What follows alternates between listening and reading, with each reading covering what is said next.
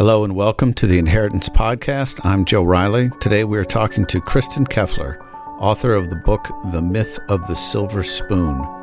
Kristin is a consultant and founder of Illumination 360, a firm at the forefront of a global shift in family wealth advising known as Wealth 3.0. She guides affluent and enterprising families, rising gen, and the professionals who support them in embracing the positive power of wealth.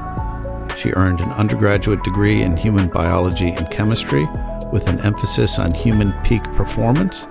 She also holds a Master of Science in Management from the University of Denver and a Master of Applied Positive Psychology from the University of Pennsylvania. In your book, you have this interesting concept of clutter that grows up around wealth. I'd love to start with clutter and what it means to you, and then maybe we'll go through the four different kinds. Totally. What is this concept of clutter, and then what is it doing in our lives? So the concept of clutter is that there are this psychological and emotional messiness that we have in all different places in our lives. And clutter, similar to common everyday clutter, if you think about what clutter is in our lives, it's the stuff that gathers in your closets and in the drawers. It's not the stuff that you have hanging out in the foyer or in your great room. It's the stuff we hide away and we jam into the corners. It's something that it very often lurks beneath the surface. And I think everybody probably has an experience of deciding they were going to clean out the junk drawer or clean out their closet. And there's often, I think, a little resistance. Oh, I don't want to give up that shirt, but I haven't worn it in 3 years and it doesn't fit. But then once you actually make the decision, like, you know what, I'm just going to create some space in here. It feels really good. And I think the kind of clutter I'm talking about is psychological and emotional clutter, but it acts the same way, where it's the stuff that it's our beliefs, it's the shoulds and the have tos, and all the ways that we are getting messages really from a very early age about who we are, who we're allowed to be, the role that money plays in that. There's just a lot of messaging that we get, and then that can be the start of how we identify, and that could be really empowering, but oftentimes there's a fair bit of messiness in that, and money really just creates such a magnifying glass on all of that. So ultimately, the big concept of clutter is that it mimics our daily clutter. It's just internal. And the four key areas that I see really often, particularly with rising gen, is that one, there's this sense of money clutter, and that can money, and then by extension, this really abstract concept of wealth, which is even more difficult to wrap your head around than what's my relationship with wealth versus what's my relationship with money. Wealth is very abstract. Money, at least you can pay for coffee with and buy a sweater and understand some tangibility with it. But having that relationship doesn't have money really in its right place as a tool for whatever it's supposed to be used for. Instead, there's a lot of power dynamics in that. And I think that often relates to the second form of clutter, which is identity clutter. Jim Grubman and Dennis Jaffe write about this in their seminal article, Acquirers and Inheritors, which you did a revisit with them not so long ago, and I think it's such an incredible article. And they talk about this continuum of over-identifying and under-identifying with wealth. And I think that so often a rising gen is on one side of the continuum or the other, or seesawing back and forth depending on the circumstance. And that as a result, instead of having this clear sense of who they are separate from wealth and from a significant family name, that instead they can be in one place or the other, seesaw back and forth, and feel like they're over-identifying with it and not having an identity of their own, or under-identifying and running from like trying to create separation, but that also doesn't heal whatever needs to be healed for integrating a family story into one's identity. Then the third piece of clutter that I see so often is relationship clutter. And you and I got to talk about this a couple of years ago when we were talking about the second Fiscal and Equals article, how we were revisiting that concept that originally Jay and Jackie and Joni had written about 20 years ago now. And I think relationship clutter in the context of relationships are just messy, right? It's humans. No relationship is without its stuff. That's just part of what we're here to do, is work together to figure out how to be in relationship and be who we are and still be with someone else. And I think that money can create clutter that it can become more difficult to really recognize how much does somebody love me for me and how much do they love me for the stability I provide or the security I provide. And trying to really be discerning with that can be very difficult. And then you add on the many processes and structures that we have in the estate planning world. And you and Covey talked about this on a recent call. And I think her new book is brilliant as it really looks at the value of the prenup and how much is it valuable? How much is that something that supports or how much does it not support a new couple? So I think relationship clutter is another one that money can really exacerbate. And then finally, this idea of contribution, which I named contribution rather than work because I think work has a very clear connotation of something that's paid. And I don't think you have to get paid to feel like you're providing meaningful contribution. But most people, that is the exchange that most of us feel, but it doesn't have to be for a rising gen. And the thing that where there's, I think the opportunity for the most clutter there is this idea that removing the financial need to work, we forget doesn't remove the human need to work. That as beings, as human beings, we're wired for contribution. We're wired to have this sense that when we do something, when we show up with our skills and our brains and our hearts, that we have impact, and that impact is like a virtuous cycle that reflects back to us that we matter. That's a piece that gets very confused and is missing when there's suddenly not a financial need to work. That's I don't have to work. Work is hard. I have to get up every day. I have to go do something. And that doesn't tend to the real need for work. Like what is the value of work in our lives? What do you think clutter comes from? Is it just anxiety? Is it fear? Is it just the mess that you don't have time for in life? Yeah, that's a great question. I think that across the economic continuum, humans accumulate emotional and psychological clutter.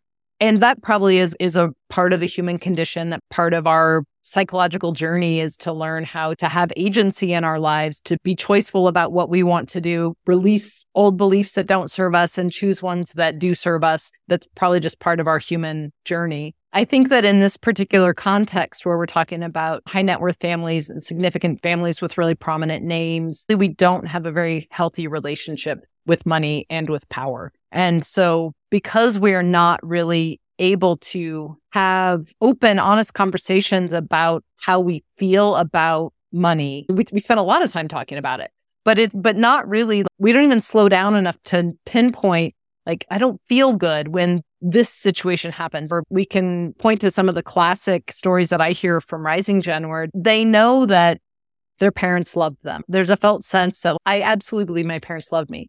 But more often than when push came to shove, I felt like they showed that love through gifts rather than time. And I have a story from one of my Rising Gen, and it was actually her mom that told me this story, which I thought was interesting, that this mom was a super powerhouse CEO, and the dad also worked in the same company that they co-created this company that was a super significant company. They had a single daughter, and it was mostly raised by the nanny, same nanny all through her childhood. And the mom was telling me a story at one point and she was just laughing about it, the circumstance. She said they were on a hayride and something started to happen where the cart that they were in started to tip, and that the she's 10, and her first instinct was to go protect her nanny, not mom, right? She went to go grab to make sure the nanny didn't fall off the cart. And her mom just laughed. She was like, yeah, she was around more, right? And I know that client felt the love of her mother, but she didn't, she also felt what my mom was pursuing was more important. So she made sure I was taken care of. I went to private school, I had a nanny, all that kind of stuff, but she didn't show up for me. And I think that those are the kinds of things that form clutter that but we don't have a very healthy way of even talking about that. So it comes from confusing messages. Yeah, I think so.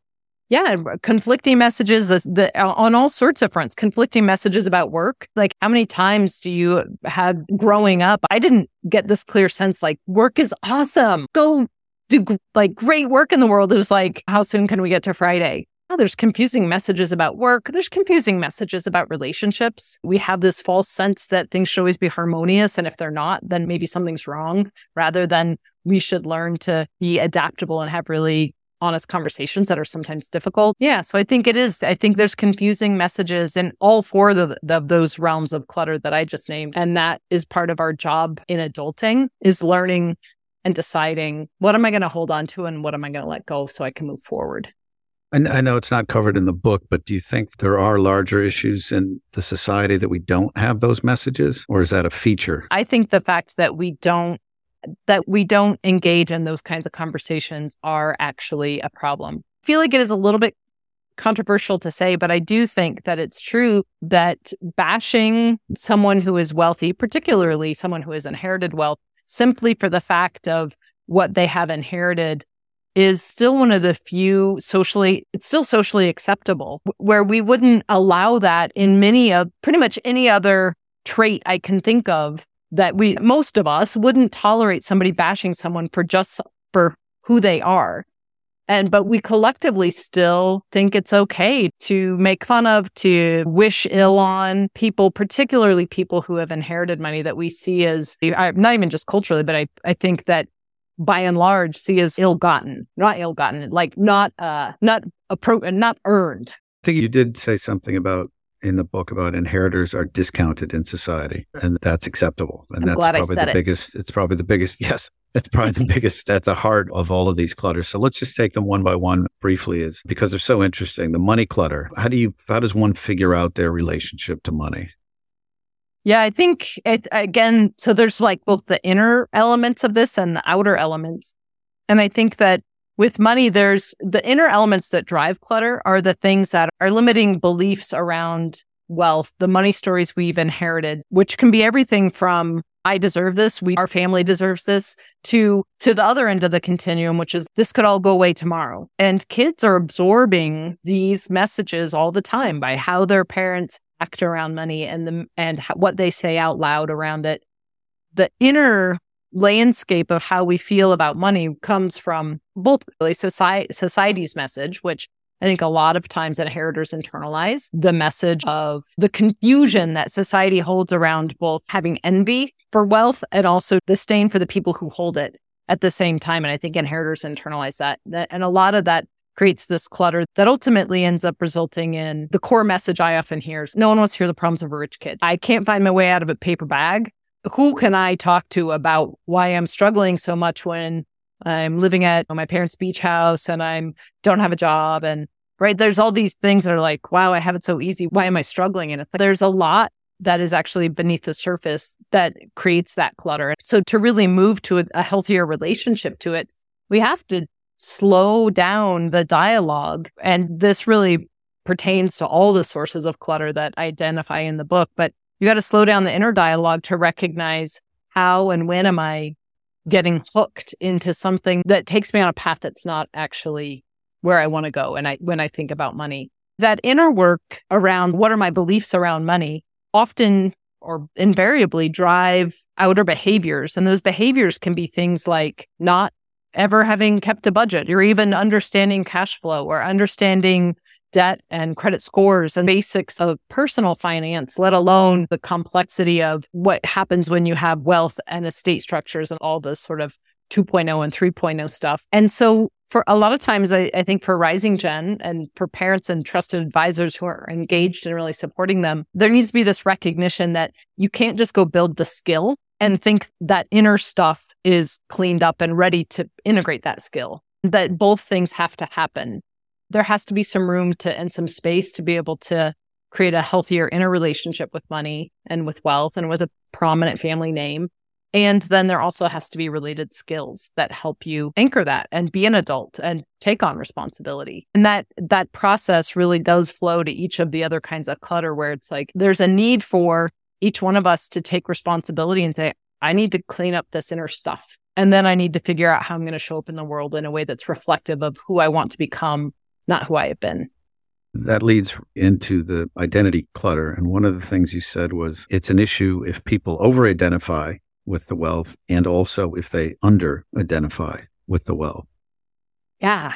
As you think about, like, Dr. Meg Jay was probably one of the sort of more contemporary people to really write about identity formation, particularly in one's 20s. And in her book, The Defining Decade, and she refers to a lot of other great identity researchers. But one of the things that I really appreciate about her work and her spotlighting the 20s in particular as a really important time is the identity formation happens throughout our lives. Like Erik Erikson was the psychologist who really identified kind of the stages of identity development. But the 20s are particularly powerful because they are a time when it's really appropriate to break away from family, to find out who you are separate and to push against everything that you've been told growing up and to figure out, well, how much of that do I believe is true? How much do I integrate into who I am? And the thing that I think is particularly complex in wealthy families is that in this really important time when it's really appropriate for 20-somethings to be really building their own identity capital, to building experiences, to understanding who they are separate from their family, that it's also a time when often the family is like either there's common structures that keep everybody tied together, and so it's harder to go find your own path, or it's a time when maybe people are young rising gen are starting to get resources that can become a buffer against the work of identity formation. Some of what identity formation is about is like going out and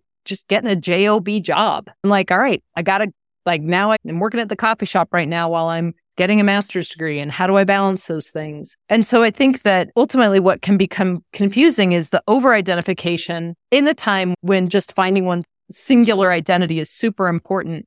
Wealth can be a confusing factor, and it can be easy or seductive to over-identify with it and just say, I am from a wealthy family. This is our standing in the community. I'm not going to fight it. And then there's a sense of importance because of the wealth rather than because of your individual sense of self. And I think that we all know examples of the other side of the continuum where been rising gen who flee to the far side of the country to just try to get away from their family name and not because they're ashamed of their family, but because they're so desperate to try to find their own identity, but don't know how to do that in the space of being with their family, which is actually, I think, not a terrible move. But when it becomes unhealthy, as if you can't, or quote unquote, come home, right? And then find the place to integrate your family story into who you are and be proud of and connected to that while also being an individual and understanding what role you want wealth to play in your own life. Do you think a certain amount of rebellion is inevitable? Yep, I do. I think it's important. It's part of, as parents, it's uncomfortable, right? Nobody likes it when their teenagers start pushing against them and it's like, wait a minute, who are you? But there's also, that's an important part of finding your own voice is having some rebellion. The way to create a less explosive rebellion is to create the space where it's not only tolerated, but maybe invited. So yeah, you should be you should have your own opinion on this, and we should make room for that. I want to hear what you have to say. So yeah, I think it is actually really good, even though it's uncomfortable. And family systems don't tend to tolerate rebellion. Then we have relationship clutter. Folks have a lot of insecurity and shame around wealth. So how do you build high quality connections? Yeah, I've really thought a lot about this and looked at the relationship science and what it says about building high quality connections and what can get in the way of that. And I do think this one is in some ways so easy and in some ways so hard. And what I mean by that is I think that when children are parented in a way that they feel a genuine sense of feeling seen and they know what it feels like to be able to be their authentic selves in a family system, it gives them a better leg up to know what authentic and the near enemy of authentic relationships are. But when there's not that feeling of what it really feels like to be seen and appreciated for who you are in a family relationship, I think it gets even more complex when now you're dating or it's friends.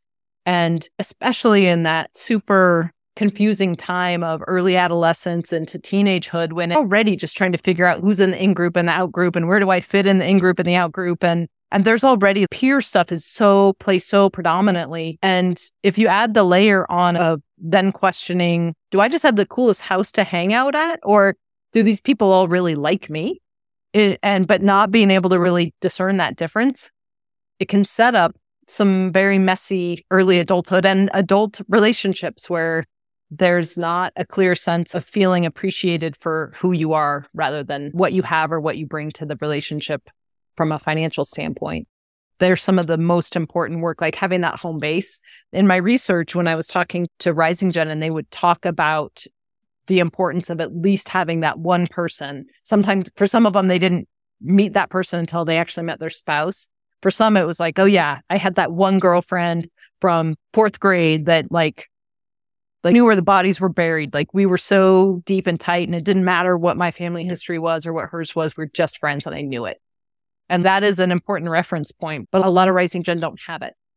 And then there's contribution clutter, which is how does one find their work in life, purpose in life? Where do they make an impact? That might be a good jumping off point to how do you start clearing up this clutter? Because that's a big part of that.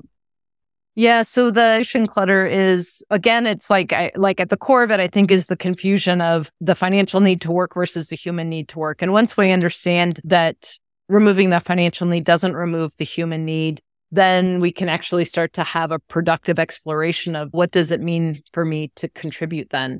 And does that. In the book, I talk about frameworks for impact work. There's some great models for some really interesting things that some rising gen are doing around taking family resources and being very socially entrepreneurial in models for contribution that are actually really viable businesses. There's also impact giving and really exploring this is very much the Sharna Goldsecker, Michael Moody sweet spot with Generation Impact. What are the models that are out there? What rising gen are doing really big things? And how can you think about using the privilege they've been given, and privilege in the most uplifted way, like opportunities that they have that other people don't have because of the families they've been born into and the social capital that they have and that kind of thing. How might you use those to create change that really feels meaningful? And I say in the book, and I feel very strongly that clearing this clutter on the individual level and living a life of meaning and thriving just in your own individual self and family is enough. Well-being is an autotelic goal and should be across the entire economic spectrum. And I think that those who have been born into the higher side of the economic spectrum, if they so choose, there is an additional invitation that they can lean into that is around contribution on a bigger scale, just because they generally have access to financial resources and social resources that others may not. But I do think it's important to say that not everybody who's born into a situation with wealth needs to feel like they have to go out and change the world on a big scale. Like, sometimes it's enough to tend to your home fires in a way that you're raising good kids and being a good community member. It might be a good time to ask you about the academic influences on your work and how has positive psychology influenced you, the work of Seligman, Csikszentmihalyi? Yeah, I feel it's a question I love to answer. I feel like, so positive psychology, I have felt called to really since the field was first becoming something organized, which wasn't until the late 1990s. And not that there weren't many roots of positive psychology coming through the humanist movement, and like positive psychology has had deep roots way back to the early Greek philosophers. So it's not like it was born in 1998. It was really formalized when Marty Seligman made his call to the American Psychological Association and said, we should spend as much time focusing on human thriving as we have historically spent understanding human suffering.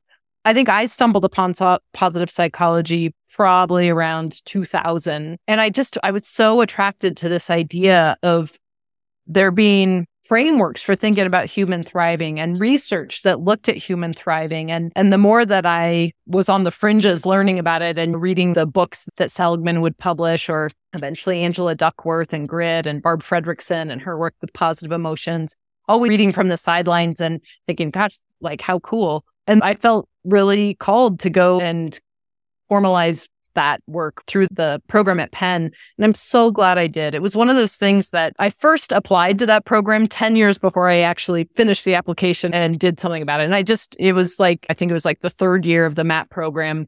I applied, and then I was like, I don't know. I just also started my consulting business. I don't know how I'm going to do all of this and get to Philadelphia and pay for this and make it all happen. And so I stopped. But then I was in a conversation with my husband over dinner then 10 years later. And I was like, we have a 4-year-old. This seems crazy, but every time I look at that curriculum, I want to go bury myself in it. And he was like, why? There's not going to be a better time. Why was it so compelling? I don't know if it's just me that feels so, but I don't think it's just me. I think that as humans, there's a part of us that recognizes the possibility of strength. Like it's also a very Wealth 3.0 kind of concept where it's like, what if we looked more at where we are good and strong and capable, it doesn't mean that we're not tending to difficult emotions and that we're not tending to conflict, but doing it from a place of strength rather than a place of weakness or fear. How much more capable are we of creating pathways forward that actually are sustainable? And I feel like for me, the personal journey has just affirmed for me that it's the highest qualities of human excellence are worth pursuing. And that it's not only more joyful, and I feel like I work harder, but with more joyful vigor when I'm coming from a place of strength, the strength of having cleared money clutter and saying it is more important to me to have impact than to turn the knob on every financial opportunity I can. Sometimes it's more important to really think about the ripple of this work rather than monetizing every opportunity. And to me, that feels like more coming from a place of strength than a place of scarcity. Make a distinction between the science of human thriving versus what is often called happiness studies. I think that it's important. It speaks a little bit to what I just was saying, that I think one of the bad raps that positive psychology gets, and maybe if Marty Seligman and friends had come up with a name that didn't have positive in it, we would have a more holistic understanding of, collectively, we'd have a holistic understanding of what this actually means.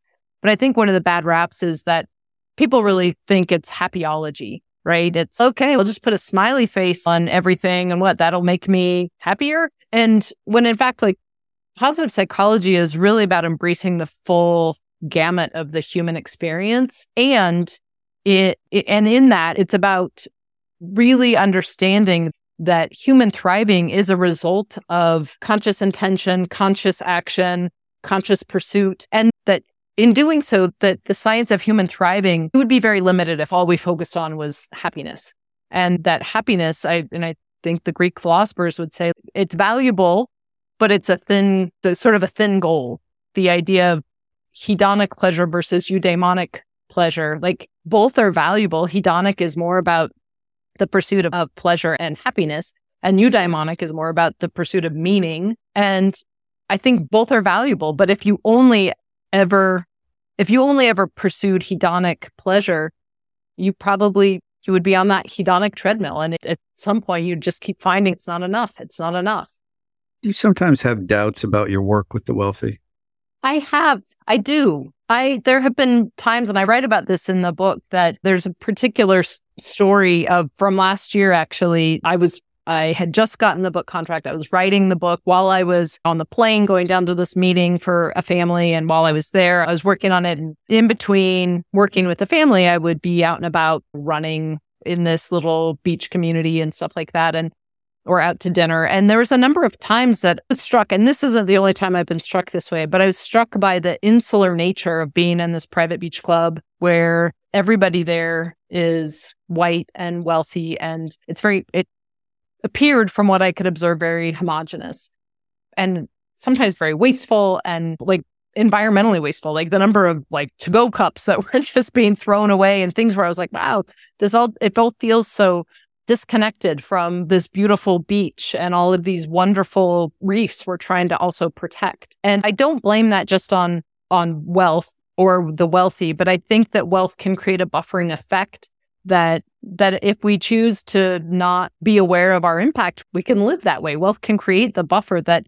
you not have to feel those rough edges of the consequences of your actions. And I will say that when I have had those moments where I'm like, am I fooling myself and thinking that my contribution and having chosen to work in this field, should I be using my skills somewhere else? But every time I do, I reconnect with the families that I work with who are good-hearted, committed, engaged, and awake and alive, and the rising gen are just incredible human beings. And then I think there is power to privately held capital, and the only way that it can really be deployed with great success into the world is when the individuals and family systems are healthy enough to translate wealth and money to the tool that it is, rather than holding on for more and more security.